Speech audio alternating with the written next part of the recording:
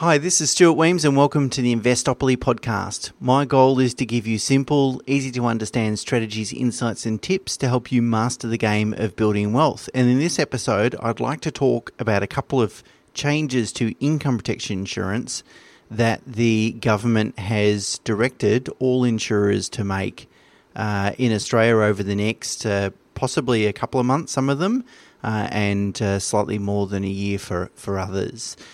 So I wrote a blog and did a podcast at the end of 2019 about how difficult it's becoming to obtain personal risk protection insurance, such as income protection, life and total and permanent disability insurance and so on, and that even minor medical issues and also history in respect to mental health is having a big impact on our clients being able to get their desired level of cover. And so that kind of set the scenes, I guess, in regards to what's going on in the insurance industry. But in December 2019, the Australian Prudential Regulatory Authority, or APRA, it's a government body, directed insurers to make some pretty significant changes to their products. And this is what I'd like to talk about. What are those changes and what impact is that going to have on your personal situation, whether you have insurance today or whether you don't? Before we talk about the changes, it's really important to understand what the status quo is in regards to income protection insurance. And really, most income protection policies have four important variables. These are the four main sort of things that you can play around with that will determine the cost of cover and the level of cover.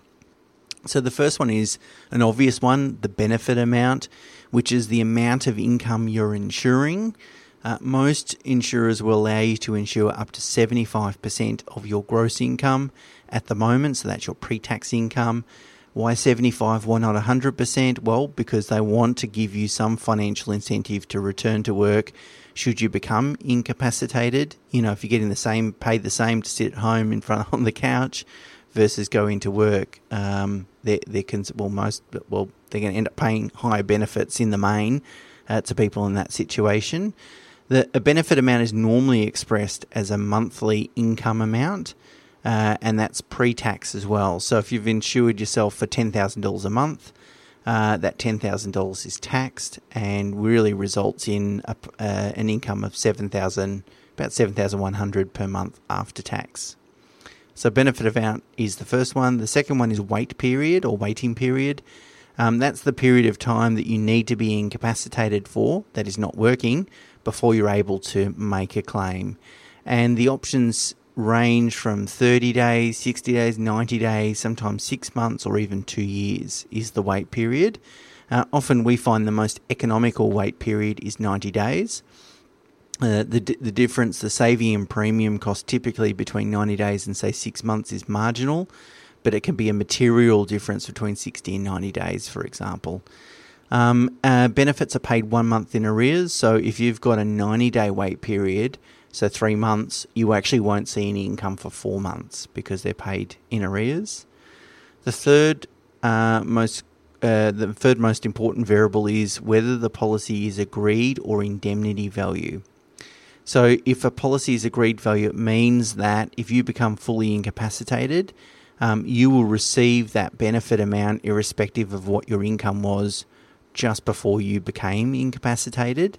So therefore, someone, for example, that insured themselves for $10,000 a month, then was unemployed for a period of time, then had a car accident, for example, and couldn't work, even though they weren't earning any money prior to the car accident, because the policy is agreed value, they'll still get a $10,000 benefit. Conversely, or alternatively, an indemnity policy requires the insurer to assess your income just prior to becoming incapacitated, and they will pay up to 75% of that amount, depending on the amount that you've insured yourself for. So this means that, you know, if your income was nil prior to an accident and it's an indemnity value policy, you potentially get nil benefit, even though you've been paying the premium for the insurance cover for that sort of period of time. The fourth option is the benefit period, and that's how long you'll receive the benefit for whilst you're fully or partially incapacitated. Given we want to protect ourselves against long-term incapacitation, I mean, that's from a financial risk. If we're injured and we're off work for a couple of months, it's financially not such a big deal. But if we can't work for the next 7 years, that's the main problem. So it's long-term incapacity that we want to protect against.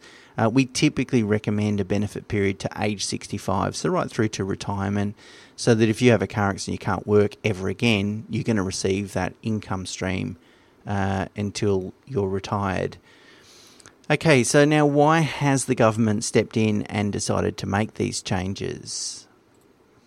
Well, according to APRA, Australian insurers over the last 5 years have lost $3.4 billion.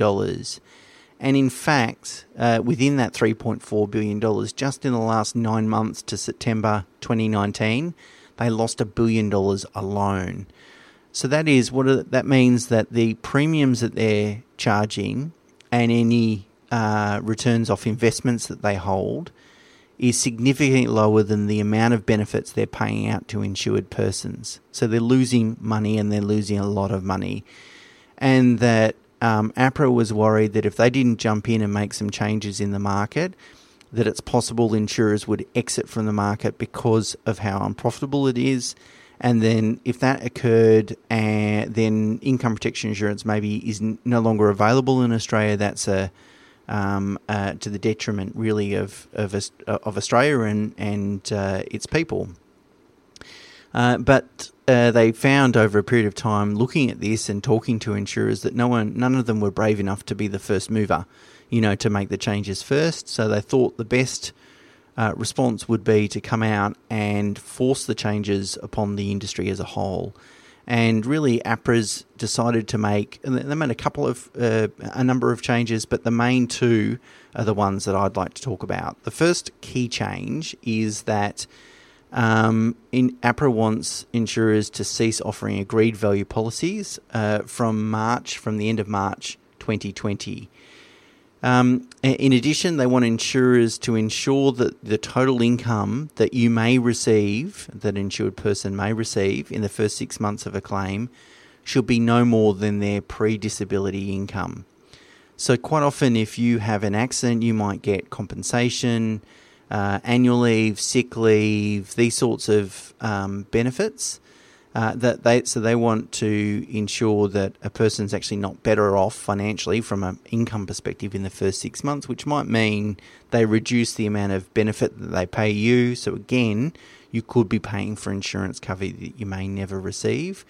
The second key change is that they want the maximum contractual term to be 5 years or shorter, and to make it more difficult to receive long-term benefits. So in terms of contract term, at the moment, currently you can get a contract term out to age 65. So if you're 40 today, that's a 25-year contract term.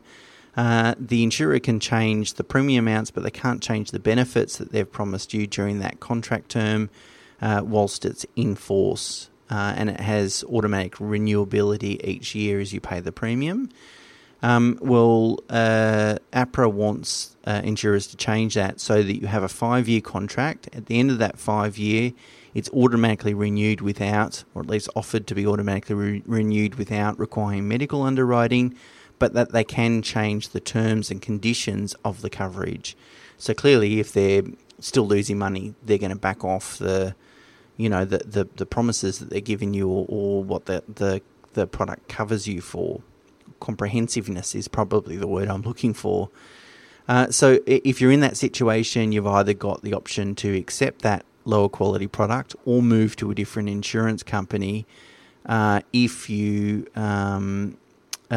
actually able to from an insurability perspective. So if you're still in good health and all those sorts of things.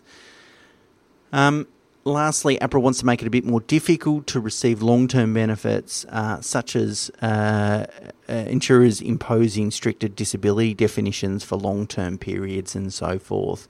So again, they want to, harmonise the level of cover that insurers are offering and make sure that level of cover is sustainable, so that insurers will still be in the Australian market.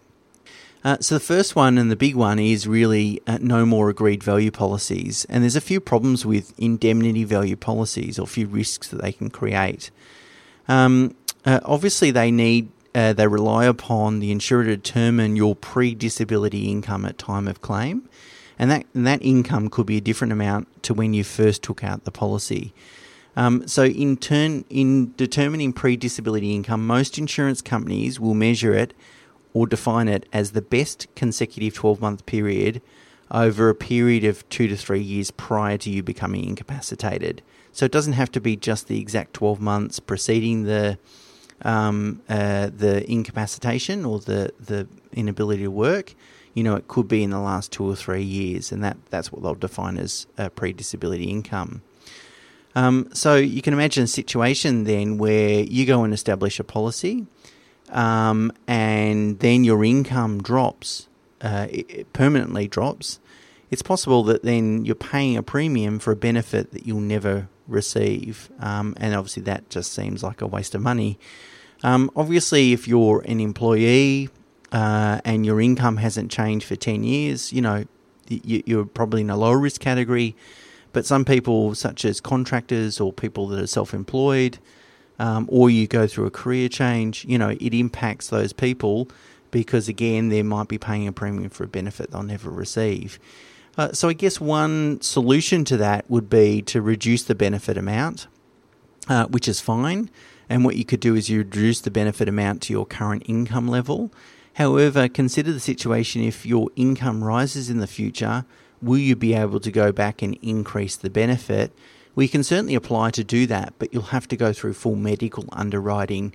So if you've not in perfect health or you've suffered a health condition in the interim, then that might affect your future insurability. And in fact, you might not have the opportunity to increase your cover back to that higher level again in the future. So it puts you in a sort of predicament that you either got to overpay for the cover, or potentially restrict your ability to have better coverage in the future. A lot of people might be thinking, okay, if I've got a agreed value income protection policy today, but it's less than what I'm currently earning, can I quickly go and increase that policy? The short answer is no. The insurers are all over that. So they've said that if you've got an existing policy and you want to increase it, we will only offer an indemnity value policy. However, if you're a brand new person, so you're coming to an insurer, you don't have an existing policy, they will still offer agreed value policies up until 31 March 2020. So there's a short period of time at the moment, about 6 weeks, whilst they're still available. So what action should you... thing I should mention, if you have income protection cover inside super, that's not affected by these changes. Income protection cover inside super has always been on an indemnity value basis, and that's because it needs to be to meet the superannuation release rules. And so these changes really only affect if you have a policy in your personal names rather than inside super. Okay, so what should you do? What action should you take as a result of these changes? Well, firstly, if you don't have income protection insurance and you need it, or you feel like you need it or you should have it, now could be absolutely the best time to jump in and get some whilst agreed value policies are still around, although you don't have much time, so you don't have any time to waste. If you have existing cover, first of all, you've got to recognise that if you go and increase it, it'll be on indemnity value. That may or may not be such a big concern. But if you have an existing income protection cover policy and you either are considering cancelling that policy or moving to a different insurer, you want to be really careful with that decision, in my view. It's likely that you'll never get a replacement policy with agreed value. So if you let your existing policy go, you've got to understand that that's one of the consequences of doing that. So there you go. They're the main changes that APRA has decided to make in respect to income protection policies.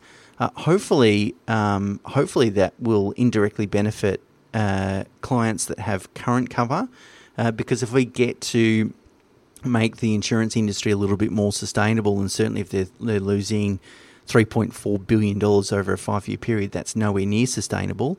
But hopefully if we get to the point where they are more sustainable, that'll put a cap on premium increases, which have been pretty significant over the last period of time.